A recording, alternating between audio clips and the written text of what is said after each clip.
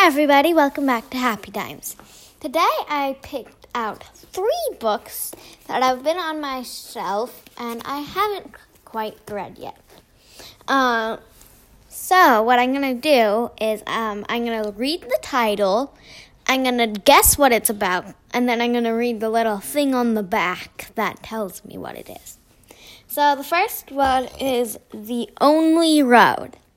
Well, it sounds like I'm going to guess like someone has to take one road, like they can't go anywhere else.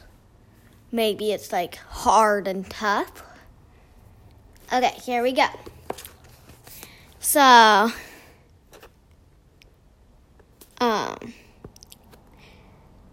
here we go, one sec. Jamie is sitting on his bed drawing when he hears a scream. Instantly he knows Miguel, his cousin and best friend, is dead. Everyone in Jamie's small town of Guatemala knows someone who has been killed by the Alphas, a powerful gang that is known for violence and drug trafficking. Anyone who refuses to work for them is hurt or killed, like Miguel. With Miguel gone, Jamie fears that he is next. There's only one choice. Accompanied by Angela,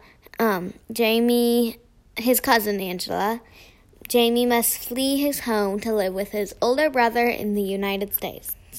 Inspired by true okay, that's done. So part of it. I didn't get the whole thing, definitely.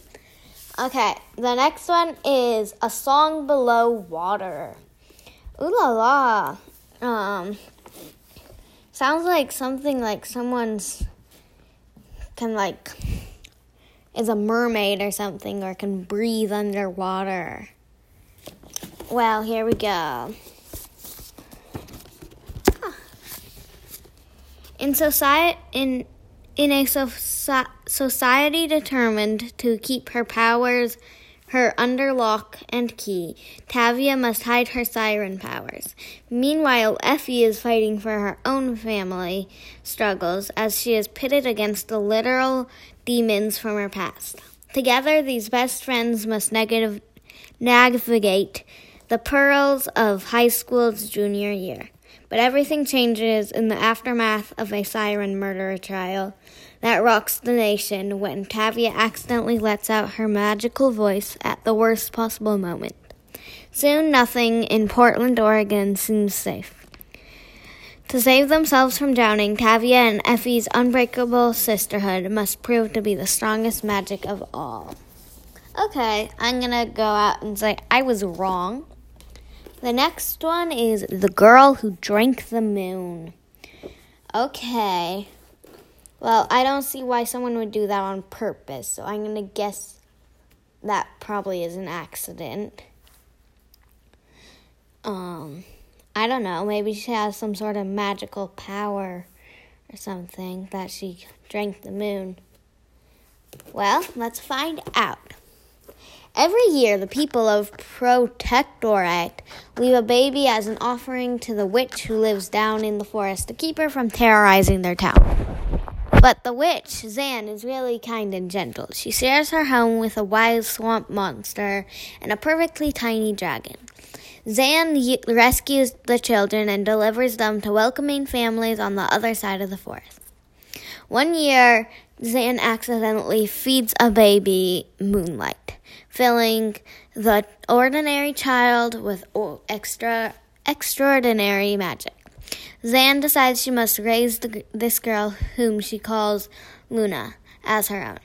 As Luna's 13th birthday approaches, her magic begins to emerge with unpredictable consequences.